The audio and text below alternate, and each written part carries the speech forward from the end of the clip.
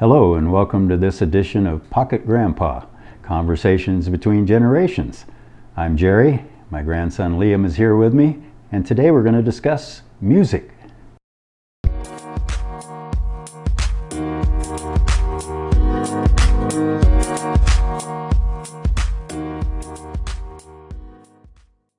Music can evoke so many different emotions. Absolutely. And that's one of the things we were going to talk about is like, let me ask you, is when you listen to a song, I know this can be hard to answer, but generally, does the melody strike you first or a lyric? I like songs for the lyrics Yeah. more than the melodies. But it depends on the song. Some songs I listen to don't even have lyrics, especially a genre called lo-fi that I listen to a lot. I like that, by the way, since you introduced me to it. Right, yeah. And it's to me, it's kind of like my generation's version of jazz. You know, not necessarily, it doesn't sound similar to jazz, but it's that kind of improvisational collecting from the world around you. You know, it samples a lot of sounds and a lot of other songs and puts them in a mellow beat. And from what little bit I've heard, I kind of describe it as free-flowing. Exactly. And yeah. almost relaxing, too. Right. And the structure and is very loose. And people, you know, there's plenty of lo-fi artists that just put out songs over and they're usually very short songs. They put a lot out, they experiment, and it's really cool to see how people experiment with sounds that are already out there and how they change it and make it a different feeling overall.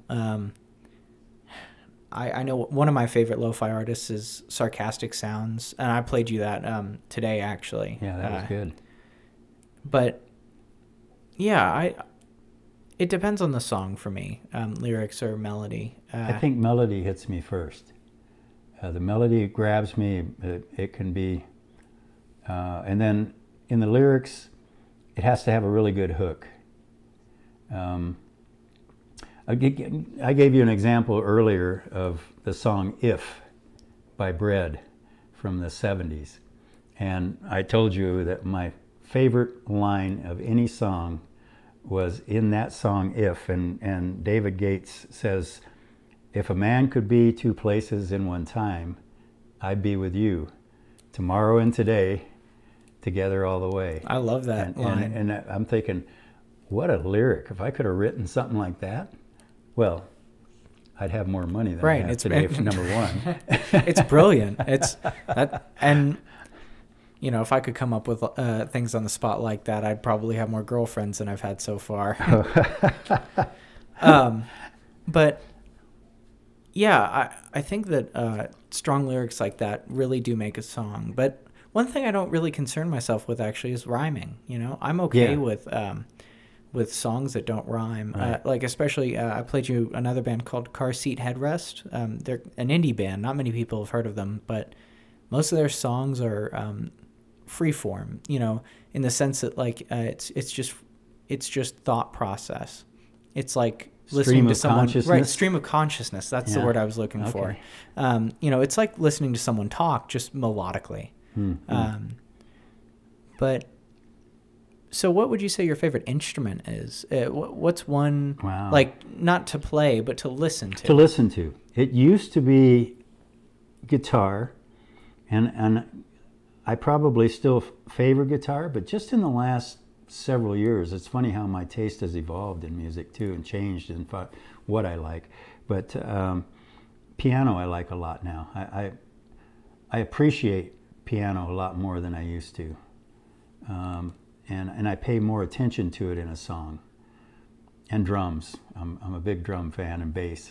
Right. Bass and drums. Every time I've been in the car with you, you're you know on your imaginary drum set. On the steering wheel? Yeah, on the steering wheel. Yeah. I know you definitely like drums. You know, Grandma, for one of my birthdays, bought me drumsticks just to play on my steering wheel when I was sitting in traffic on the freeway, Did steering you? with my knee, inching up at a time, a car length at a time. Oh yeah. I'd crank up my radio and play it on the steering wheel. People would drive by and look at me like I was crazy. Right. Of course, they were right. Oh, yeah. But they didn't know that. They didn't but know that. Then they hear this, and then they're like, "Oh yeah, I remember that old man that I drove by the other day." But I wasn't an old man then. Well, when I had my drumsticks.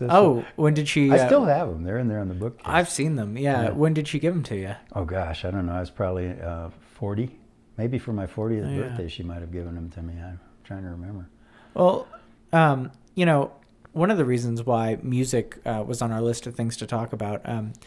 Another podcast that I listened to called the Homie Talk podcast was talking about new and old music and the differences between them. So that was a little shout out to them. That was a great idea, and I think that comparing our generations is one of the best ways to figure out how music has evolved, but what's still the same. For me, by the way, it's saxophone. I love the saxophone. I love listening to it. There's not a lot of songs you hear nowadays that have saxophone in them. The 50s, saxophones were in every song. Right. Every song. That's why I like some 50s songs. And into the early 60s, but then it kind of got to where it wasn't as popular anymore. In fact, my brother and I were just watching something on TV the other night, and they had saxophones in the background. And I mentioned to him at the time, you don't see saxophones like you used to in a band. It's not so much, But yeah, that's interesting. My all-time favorite song, I told you this too, was the favorite song I've ever had is Gladys Knight and the Pips, Midnight Train to Georgia. Yeah, that's a good song. I just love that song. I could listen to it over and over and over, and I do. So, from my generation, the newer versions of songs, or the new genres that have been coming out, compared to the ones that you grew up with, which one is your least favorite? Of the new stuff? Of the new stuff. Oh, man. That's a hard one because I don't get a chance to listen to all that much new stuff. I listen to my, satellite radio all the time. Right. And so you're able to pick your genres, your stations you like. And there's not a lot of new stuff on what I listen to. But what would be my favorite of the new stuff? Sure. It's more of the country genre, but I like Dan and Shay, Florida Georgia Line. I like some of the new country like that. And I know a lot of people do not like new country. They like the old country. My best friend is a perfect example of that. He showed me Hank Williams Sr. Oh, yeah. Things like that. That's the kind of country music he's into. And when he hears someone like in Florida Georgia Line, he always gives him some grief about it. But well, Luke Combs is an example of new country. Right, you played some. But he has that traditional country.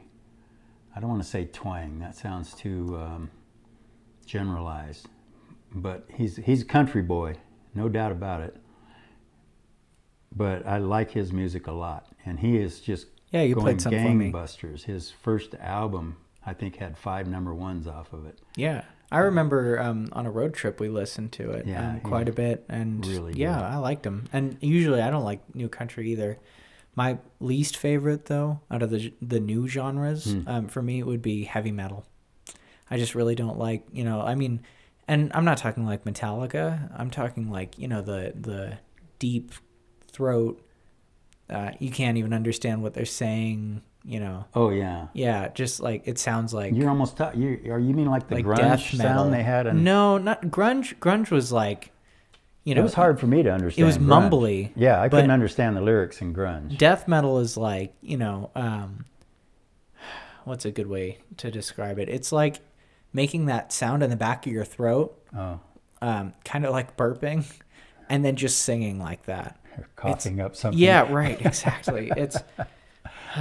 And that's one thing I'll never understand. I don't judge anyone for liking it, but I can't get into it. And no matter how much my best friend has tried to get me into it, it's just like Slayer, or Well, Megadeth was a good one, but that was more rock. That was some metal, but uh, you know. How about the old rock like Tom Petty and stuff Oh, like I that? love Tom Petty. Tom Petty was great. Mary Jane's Last Dance, Mm-hmm. one of the best songs by him. I'm so sad that he died. He had some Yeah, me really too. amazing lyrics and some amazing sound. I Yeah. always like that song for putting the convertible top down in my car and driving. We're losing so many of them lately too. I mean, Glenn Frey and like you say, Tom Petty. Yep, lots of them going at this age. This is why it's important that you and I think, do something like we're doing right now. You know, it helps.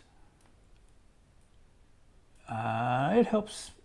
Maybe we carry things on a little bit. You know, I mean, by Right. you getting my ideas of my music, I don't know if any of them influence you, but I know you've listened to a lot of it. You couldn't help but riding in a car with us all these years, Right. all your life. I was forced to. And you were forced forced to to, like it. even when you were in a car seat with the radio blaring and all these people we're talking about here performing on the radio.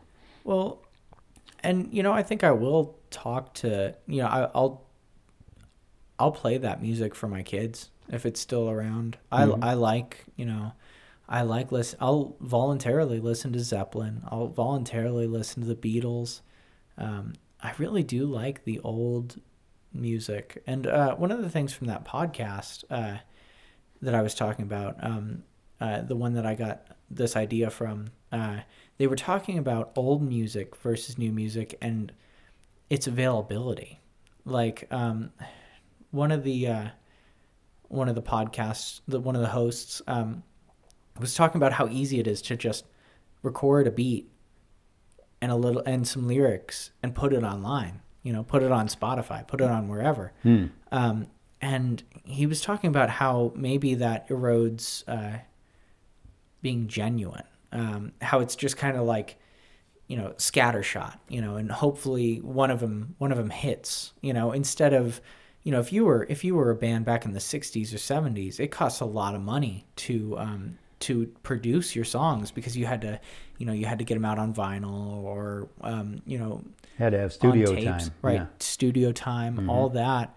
And it was expensive. Yeah. And so you had to make a song that you really put a lot of thought into, a lot of, a lot of care and work into. And he made the argument that older songs are more genuine. Do you get that feel from? Yeah, I do. I mean, it might just be because of my age, but I think the lyrics in the older songs were so much more meaningful than a lot of the new stuff. I'm not saying all the new stuff is mundane, but I think that that the old stuff really had a message. I've noticed a lot of the songs you showed me from that era are love songs. Yeah. Was that, were there any that weren't love songs? Oh, yeah. I mean, like James Taylor, Whenever I See Your Smiling Face and stuff like that, and The Walking Man, and, there were a lot of performers who had songs that weren't ballads or love songs. Ballads tend to showcase, I think, more of a artist's talent, for me. And I think they're popular with most people on the radio and stuff like that. That was the other thing I was going to talk about a little bit, is when I knew we were going to talk about music, I got to thinking about how radio has evolved. And as you remember, well, you weren't alive then, but I did some radio back in the 80s. And radio has changed so much. There was, I was surprised to find that FM actually was invented like 1941. And the first FM station on the air was in Nashville, Tennessee in like 1945. And then by the end of the 70s, it started being introduced in the 60s on regular radio. And by the end of the 70s, there was 50% of people were listening to FM. That's by the end of the 70s. A couple of years later, 1982, 80% were listening to FM stations. Well, and yeah, AM was actually around for a lot longer before FM too. Way long. Yeah, and the telegraphs, that used AM, amplitude modification technology. So yeah, FM hasn't been around too long, but Marconi or whoever. Yeah. But and then we evolved to satellite, and Right. that's when, see, back in the 70s, this music I'm talking about, you could hear, that was the unique thing about then, is you could hear Barbra Streisand singing Evergreen in the mid-70s, late 70s. You could hear the Bee Gees singing something. You could hear Fleetwood Mac, Tom Petty, the Commodores, the Temptations, all on the same station that you're listening to during the day. And now, with satellite, you pick your genre and Right. you listen to what you like all day long. yeah, you can listen to just one genre radio, and they'll just play all that. And FM only has so many frequencies that it can take up. Going back to real quick about being genuine and the style of music. You said that a lot of the songs, not all of them, but a lot of them were love songs from your generation. What do you think about the tone of newer songs? I mean, for me, my generation of songs seem sadder. They're more about personal struggles. More pessimistic. Right, yeah, more pessimistic. Yeah. And personally, I don't mind that. I like the reality of that. Love songs are good, but to me, they get kind of old. Like I love a good love song, but I don't know if I could listen to that much optimism on a radio all day. Yeah, Right. Well, they have on Sirius, I think, stations that are just love songs too. Yeah. You can listen to all love songs if you want to, like you say, all day. I think you'd have to be in the mood for that for some reason.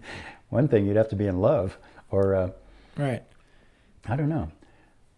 The blues is something we haven't discussed either. I love That's the true. blues. And that's and that's a good version. That's a good example of a more pessimistic version of music in your era. Well, this is a whole different thing I'm going to bring up here, and maybe because this gets into psychology and stuff. But I've always wondered, especially more recently, why people listen to the blues when they are sad, and the blues makes them feel better. I've never understood that. Oh, well, I can answer that one. Okay. And this goes kind of into that conversation too. I like listening to sad music when I'm sad. I don't understand when people listen to happy music when they're sad. Yeah. Because, well, number one, listening to happy music when you're sad is like, having a friend that's like, oh, that's not so bad. Listen what great thing happened to me the other day when you're hurting. Mm-hmm. I think the reason why people listen to the blues when they're sad, or sad songs when they're sad, is to feel validated. Right. It's just say, oh wow, well this guy gets it. This guy really understands. He's going through the same thing. And maybe even if that's not the case, it's the interpretation. Absolutely. It's your own interpretation of music, which is why you play a song for someone, they could have a totally different reaction than someone else. Yeah. And most of the time they do, I think. But it's like you're saying exactly. When you're sad, you want to identify with you want something to identify with your sadness, your grief, your hurt, something to speak to that, and you go, oh yeah, that guy gets it, singing that song, or that woman, whoever. Well, and I think that's why I'm so grateful to have such a huge database full of songs now, like Spotify. Yeah. And you didn't have that back in your day. No. You were at the mercy of whatever DJ was on the radio. Right. But you know, I can choose a song exactly to fit my mood. Right. And I love that, you Yeah, know. I do too. And I can listen to it on repeat over and over again if I Yeah. want to. Instead of waiting another Right. 10 hours for it to come on the Exactly, radio. exactly. Which is one thing I'm grateful for about Yeah. my generation. Yeah, that's great. It's but- part of the evolution that's wonderful. Right. One more thing before we go, I want to talk about mixtapes. You know, now that's something that that your generation had. You know, it was a big thing, and maybe it was a little later. But the whole idea of compiling a bunch of songs onto one disc or tape or whatever, and giving it to someone, and you know, and saying, oh well, you know, this is all the songs that remind me of you, or you know, something personal like that. Oh, yeah. Nowadays we don't use anything physical. So I guess the closest thing to that right now would be like on Spotify, your like list. playlists. Yeah, your playlist. Yeah. on And I've Spotify. made playlists for people or just for moods. Yeah. And I really enjoy it. I love thinking about a certain situation or a certain person and being able to say, I know what they'd like, or, you know, this reminds me of whatever. And I usually make it really interesting, really cryptic, my, the way I title it and the way I order it. But I still would prefer a physical copy, like a mixtape. You know, do you miss that physical copy? No, not really. I got to say I don't. How come? I guess I like the immediacy of my phone when I'm walking and my headphones in my ears. And if I, like you say, if something reminds me of a certain song and I say, oh man, I haven't heard that in a while, I can just go ahead and punch it in and do a search and it's right there. And I can listen to it 2 or 3 times if I want to before I get tired of it. So do you think that making a playlist for someone has the same weight as making a mixtape for someone? Yeah, I mean, it's the same thing. It's just a different venue of it, I guess you'd say, or a way of doing it. One thing we should talk about briefly before we're finished here tonight is, and I think this is important. It just occurred to me as we were talking. We'd be remiss, I think, if we didn't talk about the influence of drugs and music. Because Absolutely. my generation, back in the 60s, everybody, all the musicians were doing drugs. You know, They still are. Bob Dylan, yeah, my generation, yeah, they still are. But you know, Dylan and the Stones and the Beatles and everybody was partying a lot and doing a lot of drugs. I get the impression, and I could be way wrong, and this is where the generation thing comes in, that the music you're listening to, those people aren't as into a drug scene as to get the motivation for their music as they were in my day. I gotta disagree with that. You think actually. they are? Yeah. Into the same drugs, like I marijuana mean- or something? Or do you think they're into, because people were into all kinds of stuff back then.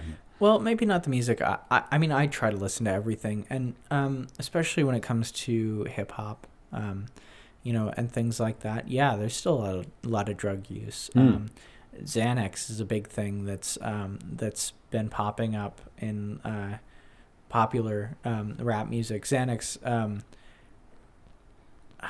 I don't know, it's romanticized a lot. More hip-hop or rap or what? Hip hop, rap, yeah. Really?